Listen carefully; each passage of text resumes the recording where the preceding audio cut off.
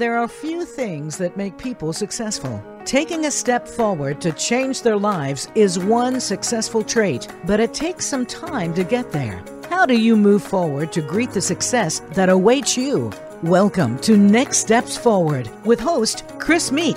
Each week, Chris brings on another guest who has successfully taken the next steps forward. Now, here is Chris Meek. Hello, I'm Chris Meek, and you've tuned to this week's episode of Next Steps Forward. As always, it's a pleasure to have you with us. Today's special guest is Kelly Wright.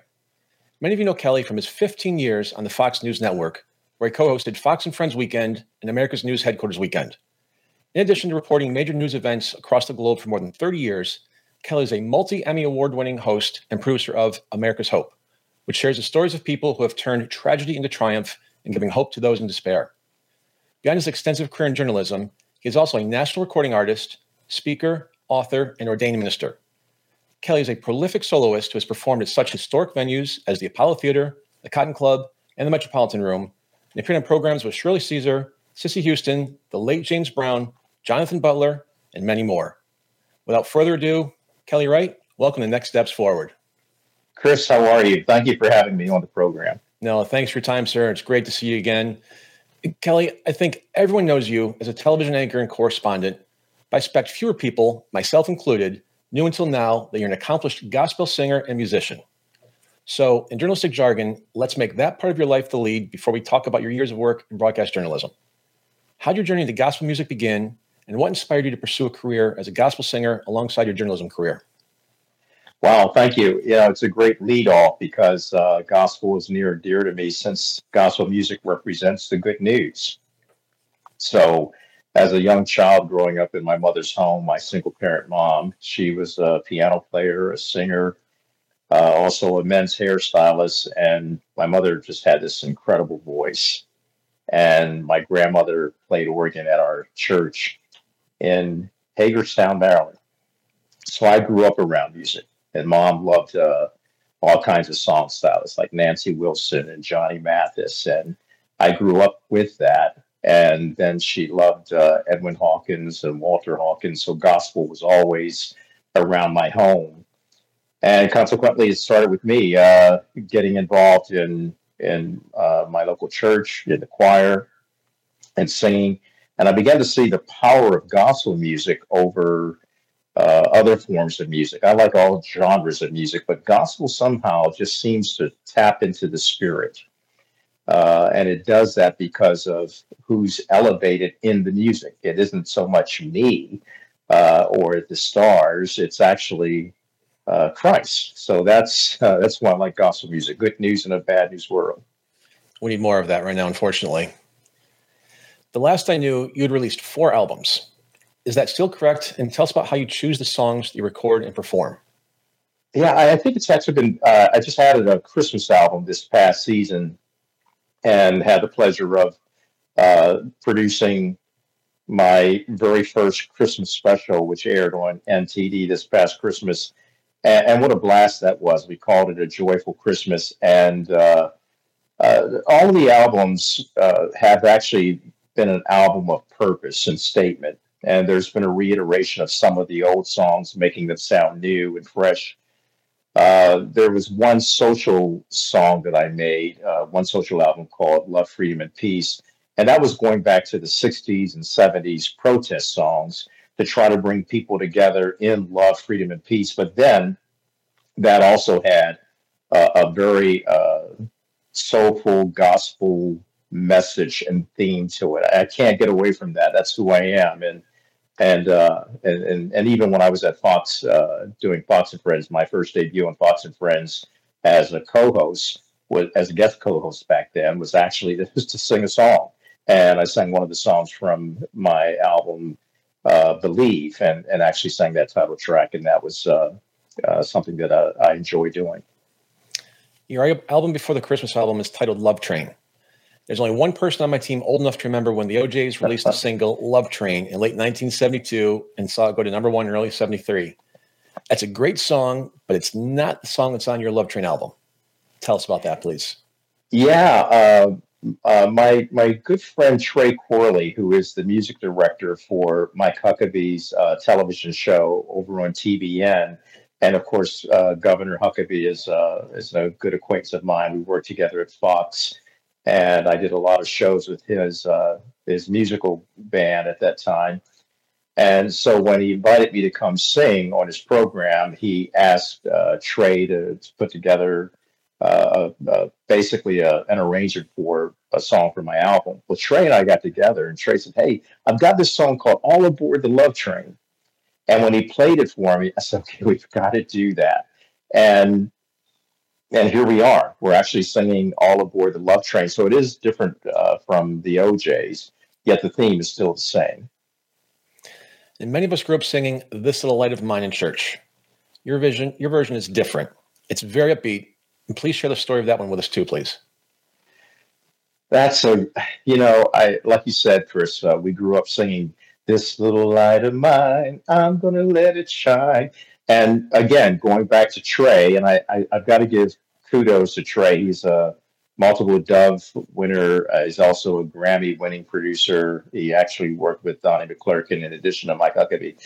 But he said, I've got this real good arrangement for your song, This Little Light of Mine. And he played it. I said, okay, we've got to do that. And we changed the lyrics because I wanted to change the lyrics and make it more contemporary in terms of its message. But the message still holds true. No matter what you're going through, let your light shine. And that's what we did. I love the song. Performing gospel music often involves connecting with audiences on a profound level. What have been your most memorable performances in that respect, and why? I'm glad you asked that question because I'm going back to some of the people that I've met in various shows that I've done, going back to the Metropolitan Room. One of the things that I did at the Metropolitan Room, I infused some of the old standards and some of the songs that many people relate to on the radio, and then I put into gospel as well. And everybody would leave saying, I came in feeling bad. I shouldn't say everybody, that's too much of a generalization, but many people that I spoke to at the end of the show, because I would go, it was like church almost. You go to the end, and it's like the pastor waiting to greet all of the guests or all of the congregants. And at the end, they would actually come my way and say, what I loved about your show is that I came in feeling bad and down, and now I feel so uplifted. It's uplifting. It's inspiring. That's what gospel music does. It connects to the soul and to the mind.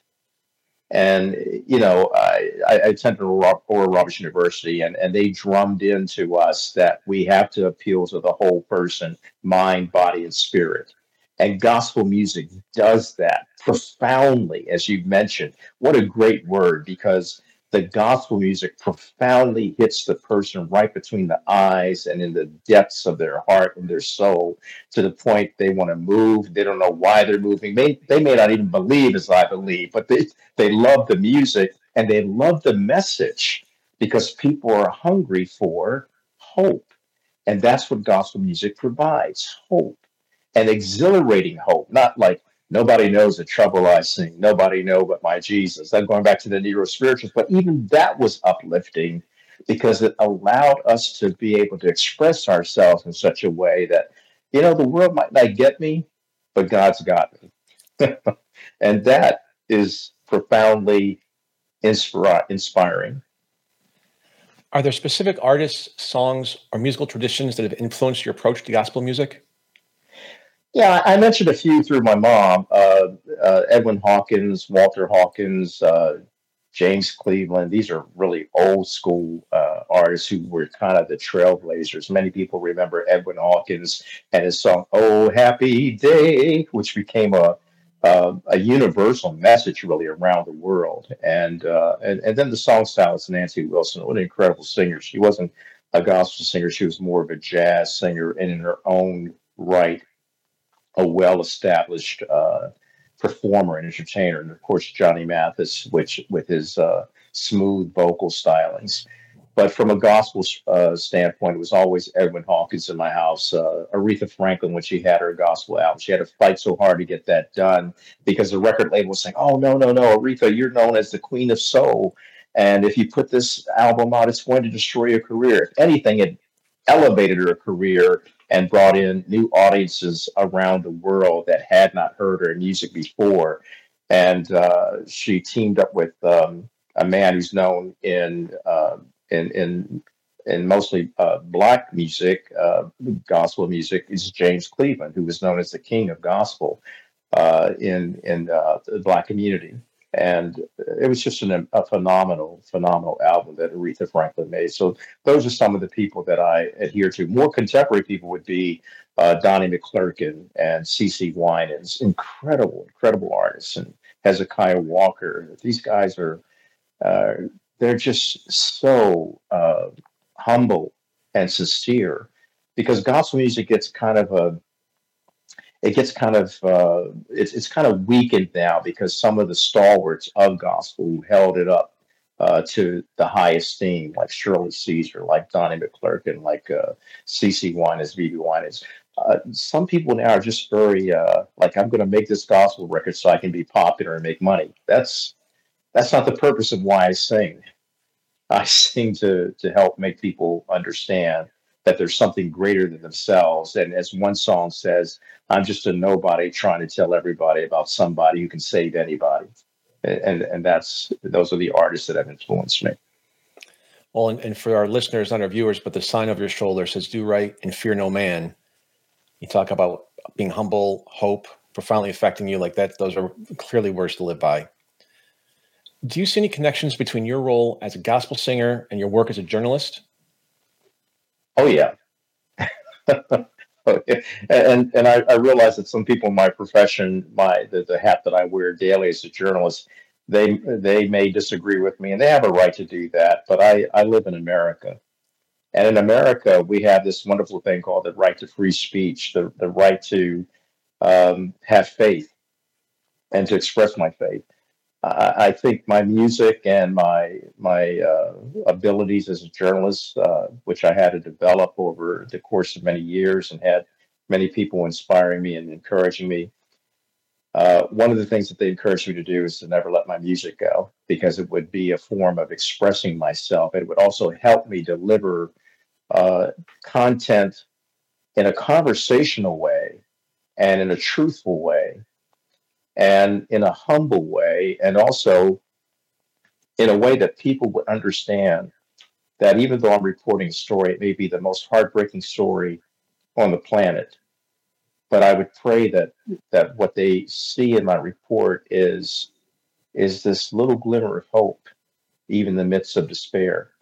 And gospel music and journalism, again, I know it doesn't always come together in terms of mainstream media. Oh, you've got to be objective, and I understand that, respect that, but no, I like merging the two together. I think it's good for reporters and journalists to have other influences in their life to help them understand humanity and report on politics and religion and the economy and all of the things that we report on. You've obviously had success as a musician while answering the heavy demands of your journalism career. What advice do you have for aspiring gospel singers who are looking to make a meaningful impact through their music? So I would say, that's a great question. I would have to say that there's a verse in Philippians that says, "Never grow weary in well-doing. Keep doing it.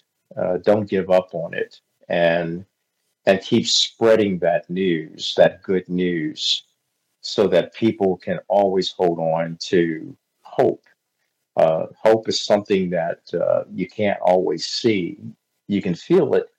And also the peace that it gives and the deliverance that it gives for people facing hard times. So never let go of that. If you're pursuing a career as a gospel music artist, the other thing I would say is don't seek stardom. Seek to elevate the person you're singing about. which is God, which is Jesus, which Holy Spirit. Praise and worship is what we like to call it in circles. And then probably the most important thing is that as you sing gospel music, understand that God looks beyond your faults and he sees your need, and you start singing the praises about the goodness of God. And that's the best way I can explain. And I hope that inspires young people out there to never let go of that God-given talent and use it for God's glory. That is the main thing. There's a 2017 photo of you speaking to airmen assigned to the 105th Airlift Wing and others during a prayer breakfast at Stewart Air National Guard Base up in Newburgh, New York. Do you still speak to military audiences these days? And what has been your message when you do meet with them? I haven't spoken in a while since COVID. As a matter of fact, COVID really shut down a lot of things that I did with music as well as with speaking. When I spoke to that particular group, my first and foremost thought was, these are men and women still serving in the military. They're active, and there are some veterans there, their families.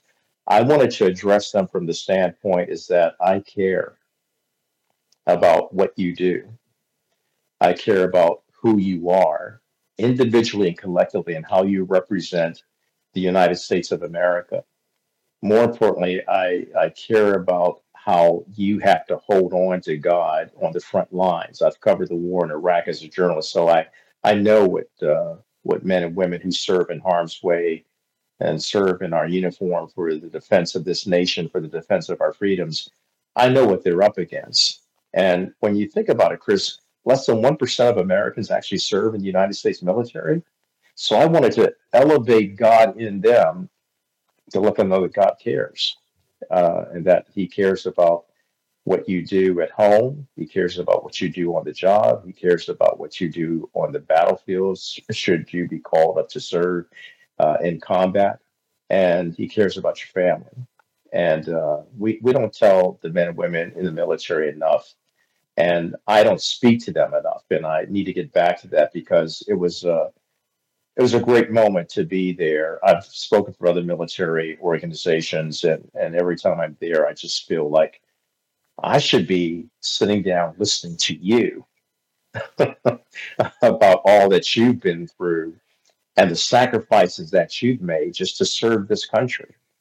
And I have to sing their praises, because they really have a hard task, and they get paid very little.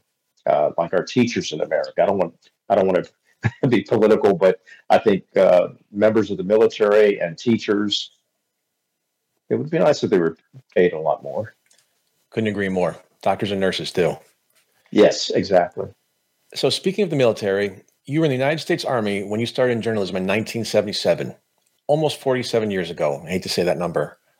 Wow. What motivated you to join the Army, and how did you become interested in journalism? So I was in journalism.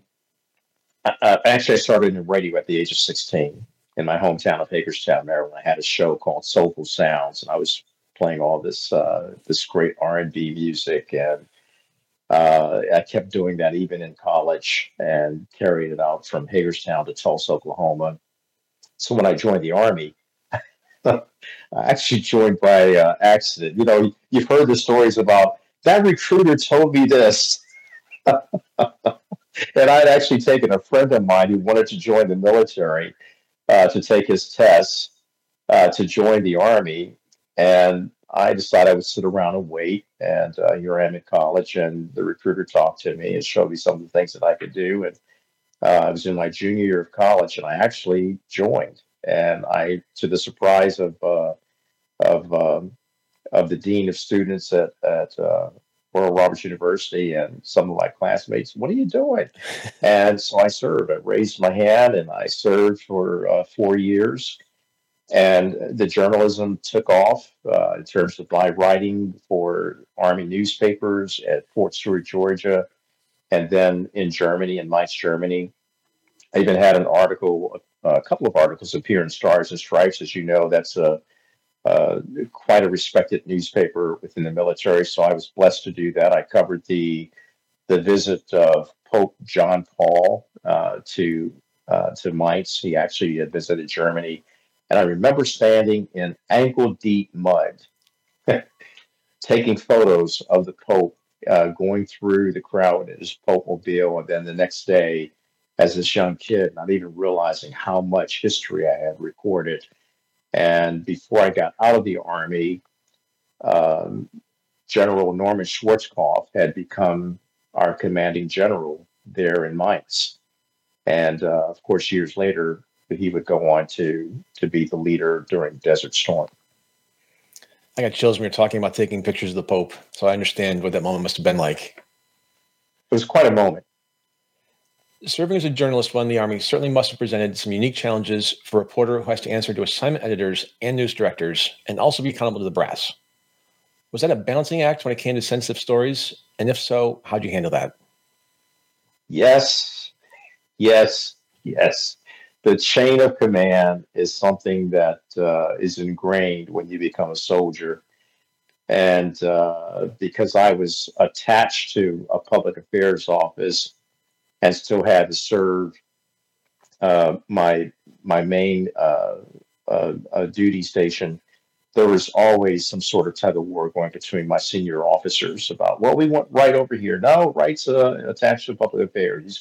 He'll continue to write newspaper articles and he'll continue to do some freelance radio. So it was, it became quite a painful dance at times. And when I got out, I was happy to get out with my honorable discharge, a good conduct medal.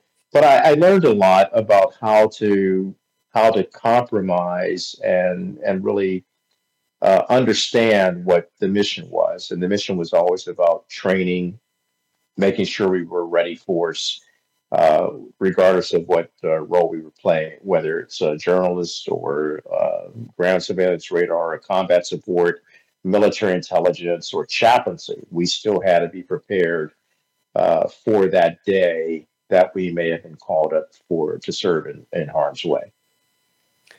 You went on to local stations in Raleigh, North Carolina, and Norfolk, Virginia, which is home of Naval Station Norfolk, the world's largest naval complex. Now, did your Army service help you there, or did the Navy folks give you a hard time? You know, there's something about esprit de corps. And because I was working as a journalist and I was doing a lot of great stories about the U.S. Navy, and the Army is just up the road from there as well. So I really didn't have a hard time. I got along with the admirals as well as the ensigns and so many other military members in the Navy. Plus, in my church, I had a lot of Navy guys, and actually, after I got to meet a lot of them and to find out what kind of duty stations they had around the world, I kind of thought, well, maybe I should have joined the Navy and sailed the seven seas. Sounds like you guys have a good deal going on here. You go to all these different places, and so that was really, I had no trouble with the Navy at all. In fact, my pastor had been in the Navy for many years before he became the pastor of Open Door Chapel there in Virginia Beach. But I love the military presence in Virginia Beach, Norfolk, Hampton Roads, and where I lived actually after serving there for so many years as a journalist. We used to have planes flying over our home, and it would shake because we were close to Naval Base Oceana at Dam Neck. And every time we would see that or see them flying across the horizon of the ocean there at Virginia Beach, we had the habit of saying, "There's the sound of freedom." And we still, that was just a beautiful sound, the sound of freedom. Those jets flying by, realizing that they're out there to protect and defend the United States. Every broadcast journalist dreams of joining a national news network. How'd your transition to Fox News happen in the early 2000s? Well, that was an answer to prayer, actually. I had worked at Wavy TV and Fox 43, and I had just returned from Africa, where I had an incredible experience reporting on African President Matthew Carrick, who's deceased now, but he was the president of Benin, and Gerald Rawlins, who's also now passed. He was president of Ghana. These two nations had come together to apologize for the misdeeds of their ancestors in perpetuating the transatlantic slave trade.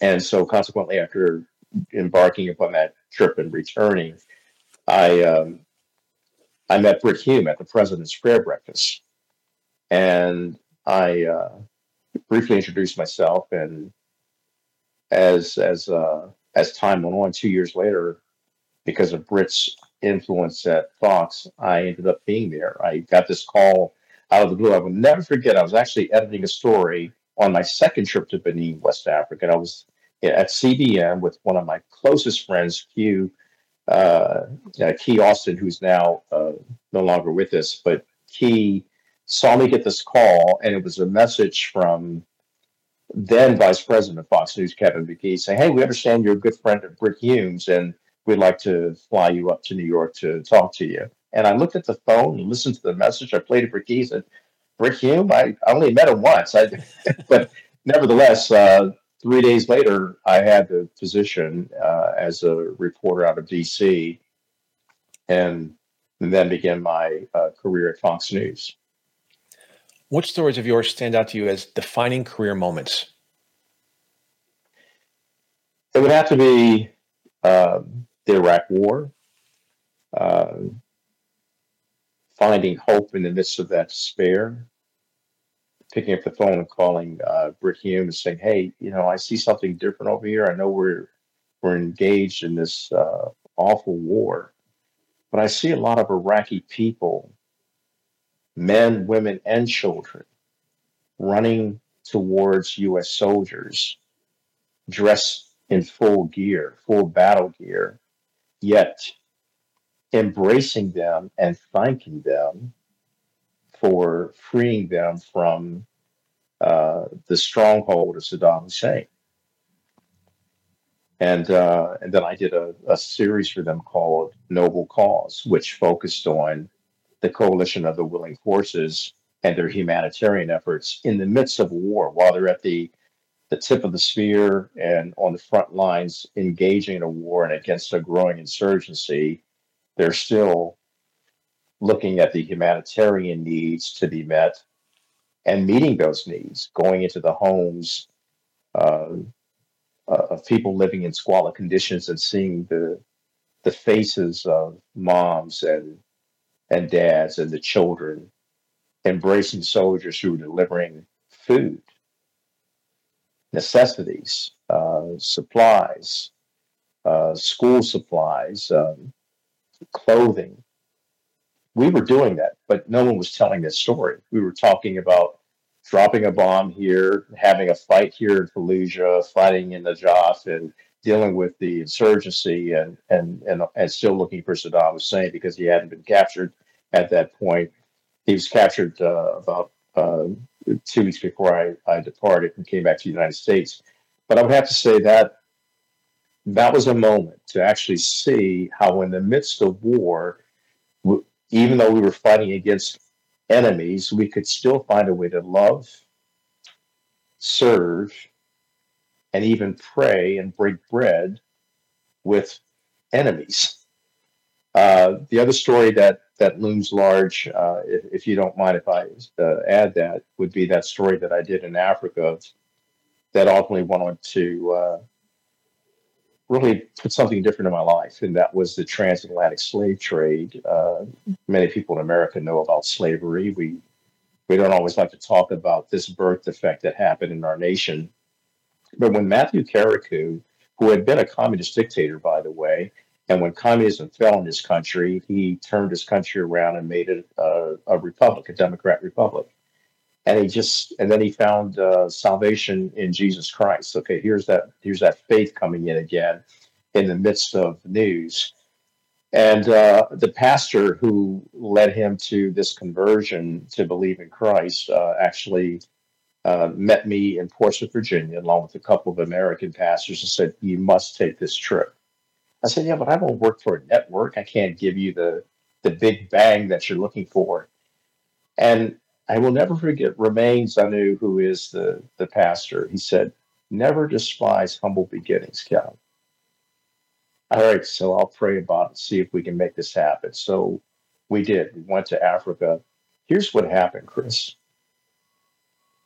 I was there for 2 weeks. I got to see the landscape of how diabolical the transatlantic slave trade was, how Amazon women would fight for many of the kings and queens of Africa. They would go out and capture people, bring them down through a trail of tears, then send them off to ships waiting to take them to parts unknown. What Carrico did was brilliant. He said, we must apologize for the misdeeds of our past in order to move forward into the next century. This was 1999. So I want to truncate this story. I got to see what they went through, how diabolical the trade was, how dastardly this deed was. And when Carrico apologized, he said this in front of descendants of slave traders, merchants, and slaves themselves.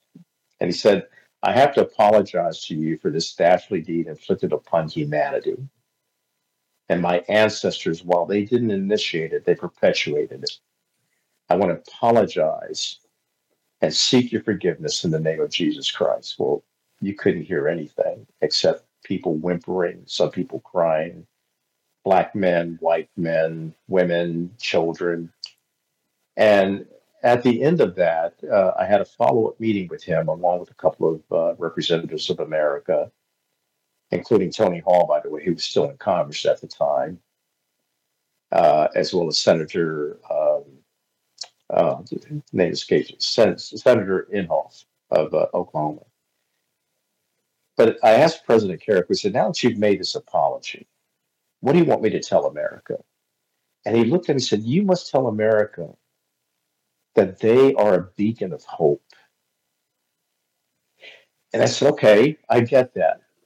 More specifically, since you've apologized for the transatlantic slave trade, what would you have me tell African Americans? And Chris, this blew me away. He said, you must tell African Americans to never see yourselves as victims, but as victors. We see you as being the modern day Josephs who helped build the global economy we enjoy today. Well, knowing the Joseph story, I fell off my seat, saying, oh my God, that would revolutionize how Americans see themselves. So when I got back, I immediately went to Jamestown and I asked the curators of our first settlement in America, this experiment called America, could it have worked without the African having some input? And they all shook their heads and said, no way, this would not have worked. The African knew something about cotton and tobacco. And England began to realize, oh, there it is. That's how we grow. And of course, it became sinister over the course of time, human nature being what it is. The Commonwealth of Virginia turned it into chattel slavery, well, which shouldn't have happened, but that is human nature. And we've gone through a lot in America, and I think we will overcome those vestiges of the past, especially if people can see themselves in the light of Matthew Carrico, a man of faith who really believed in the power of God permeating politics and society to make people feel whole. And that's what we're missing right now, wholeness. It's not been lost on my ears, hopefully the listeners as well, the amount of times you mentioned the word hope. And it's the name of your show, America's Hope. And you mentioned America being a beacon of hope a couple of times. That's what we need right now, and that's what the show is all about. So I appreciate you weaving that into the narrative throughout this, and so it has not been lost on me. Let's talk about another story you covered. You once had an exclusive interview with O.J. Simpson after he was acquitted of murdering his wife and her friend. What was that experience like, and how'd you make that happen? Oh, wow. I was working at WRAL at the time, and I love the people at WRAL. It's a powerhouse station throughout the state of North Carolina. It's a good old Tar Heel state. And Bill Cherry, who was a noteworthy publicist, contacted me and said, "Hey, would like to invite you down to the Bahamas, and we think we're going to have O.J. Simpson there." This is fresh off the heels of the trial. I said, "You got to be kidding me, you know?" And he said, "Yeah, he's actually going to be there." And I would have to look back on that experience as being surreal, the people in Nassau, Bahamas idolized O.J. Simpson. They revered him as a hero, as many people in America had done um, until that trial, until the death of Ronald Goldman. Sorry, I'm trying to remember the names, and Nicole Simpson. So we all saw the trial. We all saw Johnny Cochran, and we saw the verdict. So I'm interviewing OJ there, and I'm thinking, this is really happening. I'm interviewing this guy. And I asked him, I said, how do you sleep at night knowing that you have this on your back, that you will always be seen by some as a murderer? And how do you sleep at night knowing that you're acquitted? Are you looking for the killers? And the obvious questions.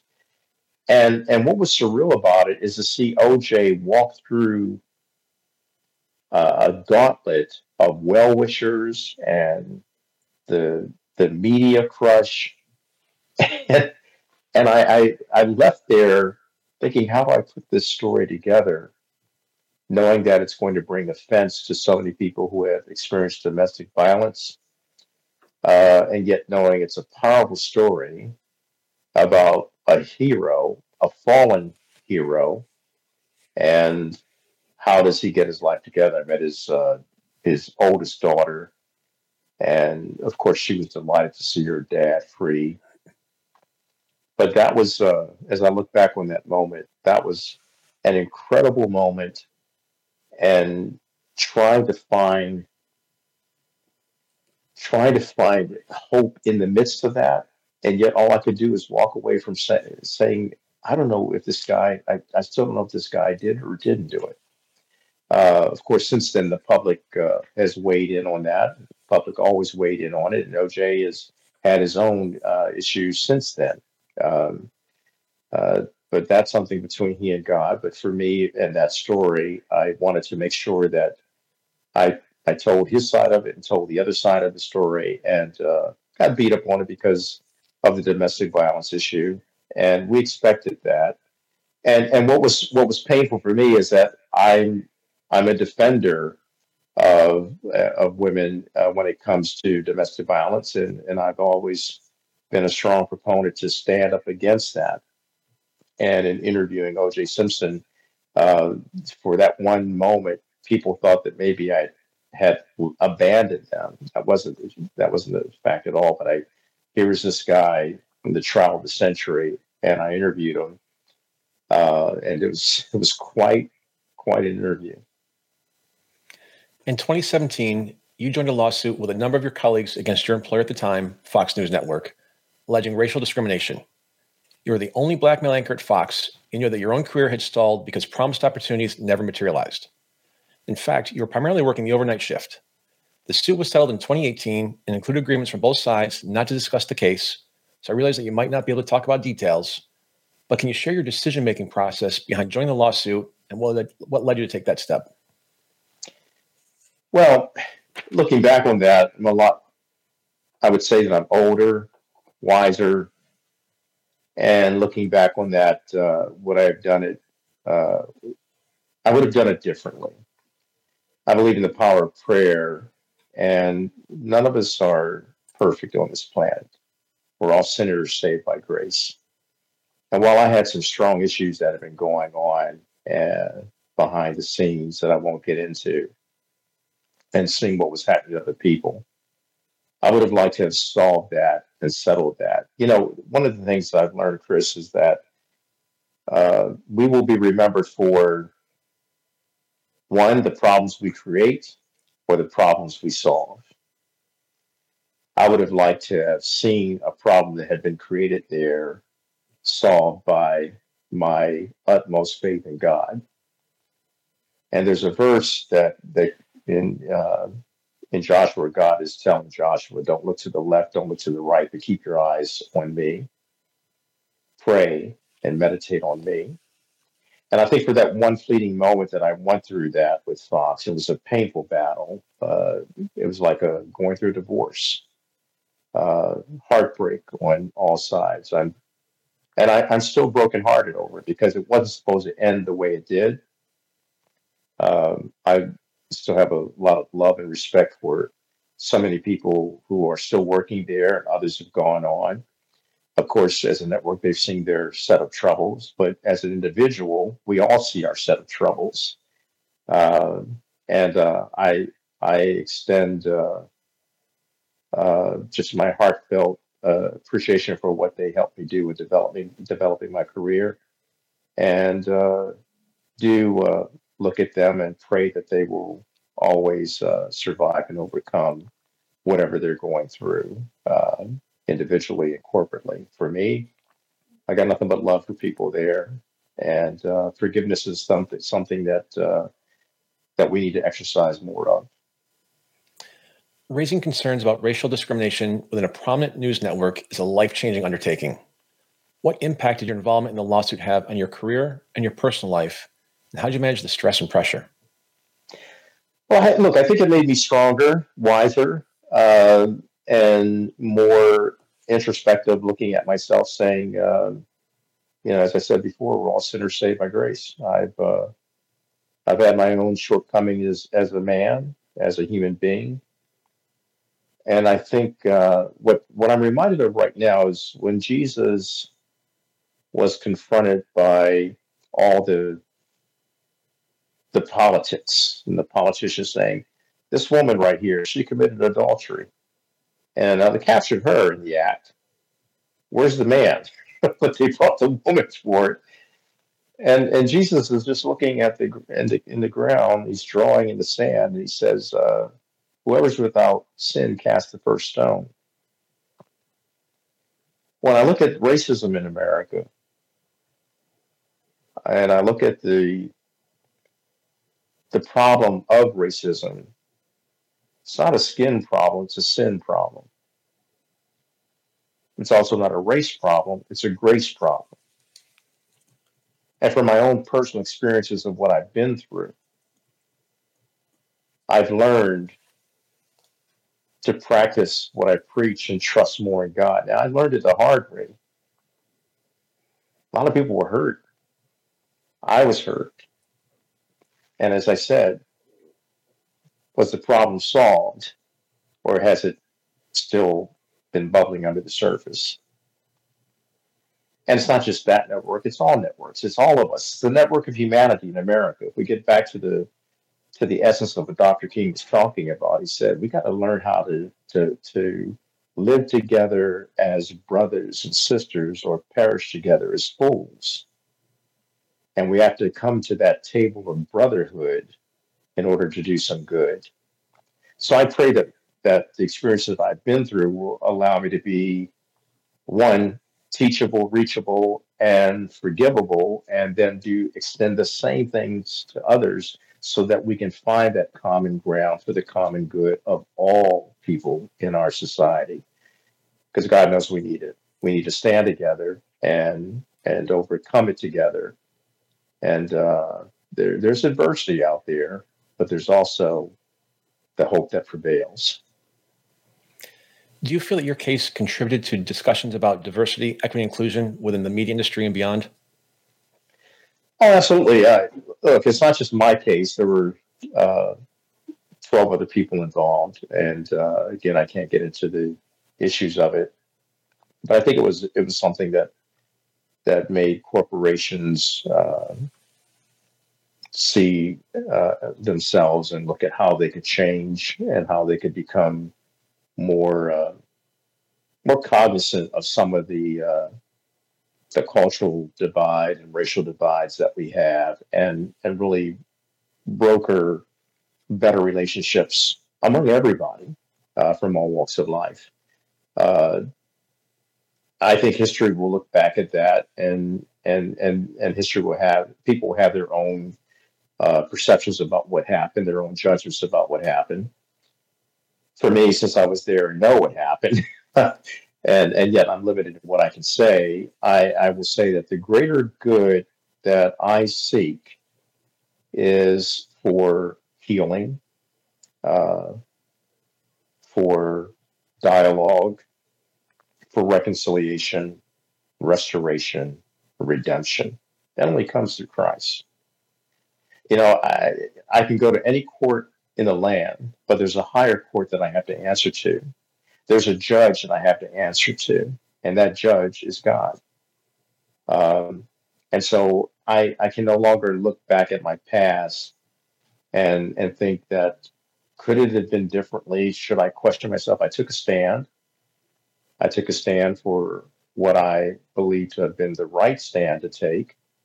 But again, because I love people and really don't want to hurt, I don't want to hurt anybody, and I know I've done that. So I would rather reach out and work a different way through dialogue, through hard work, through restoration. But sometimes humanity gets messy. But I'm glad that I serve a God who understands that in the middle of my mess, He has saved me from that, made me a messenger of a better message, and that's love, freedom, and peace, and forgiveness on all sides. The news business has undergone drastic changes over the years, from who, what, when, where, why objectivism to explanatory journalism, in which reporters have been trained now that they have a responsibility to tell us what a particular news story event means. You've been in the profession for many years and seen that change. What's your perspective on today's approach to journalism? Well, look, now we have journalism because of the fact that we have so many outlets. I never thought I'd see the day where we talk about mainstream media, and then we talk about media on the left, media on the right, and then independent media. So journalism 101 is that we always strive to be objective and tell our story and be fair and balanced. There's a Fox moniker for you that I can never get away from, because there is something about being fair and balanced. And being fair is that you're listening to all sides. Balance is that you're allowing both sides to speak.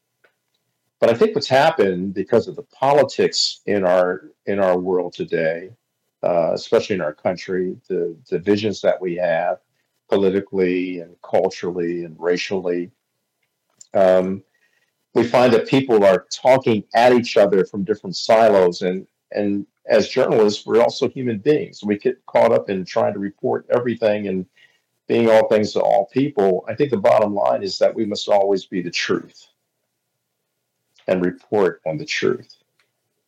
And yet we see that the truth can get shaded and covered up by the editorial judgments that we bring to the news cycle. Now, with my show now, I'm more of a talk show host than a journalist, and so some of my perceptions and my feelings, and just like we're talking now, we're talking, who am I as a human being, and some of that obviously comes through America's Hope with Kelly Wright. It was designed that way for me to have a talk format, to talk to people about issues that they're going through, and then finding out where they are, who they are, why they do what they do, how they do it. And by the way, if they want to talk about their faith, allow them to discuss it without any judgment or pushback, and being very unafraid to let them share their faith. I think that really makes a huge difference in someone's life. Because it allows you to get up in the morning and face the day, face the challenge with something extra to help you get through the hard times that you're going to face, and then also to go to bed at night. You know what? I talk about hope a lot because I remember a former Navy SEAL when I was at Fox. I remember him calling me at 1 to 8, said, the decorated guy, veteran, he says, "I can't watch news anymore." I said, "What's wrong?" And I knew what he was going to say. He said, "Well, I go to bed angry, and then I wake up angry." I said, "You know how that makes me feel, Kelly? And I have an arsenal of weapons in my home." I said, "Well, that's not a good thing." But he says, "Yet when," and this is nothing about me, but he knew me personally, he said, "When I watch you, because I know you, I know that there's some hope out there." And so all I wanted to do with America's Hope is to allow that former Navy SEAL to go to bed with hope and to wake up with hope and to face the day with hope rather than anger and fear and uncertainty and doubt, but to give them something that's positive, joyful, inspiring, and saying, no matter what you're facing, you could be on rock bottom, but understand that when you're on rock bottom, there's a God right there to lift you up. And if someone finds something wrong with that, okay, you're entitled to believe that way. This is America. But I'm going to keep trusting that hope will prevail and that God's plans for us, no matter what we're going through, is not for disaster, but for a future and a hope. And as I've said many times, I look at the landscape of America politically and racially, and I keep saying, we're better than this.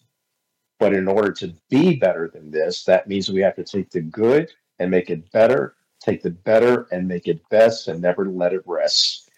Good, better, best.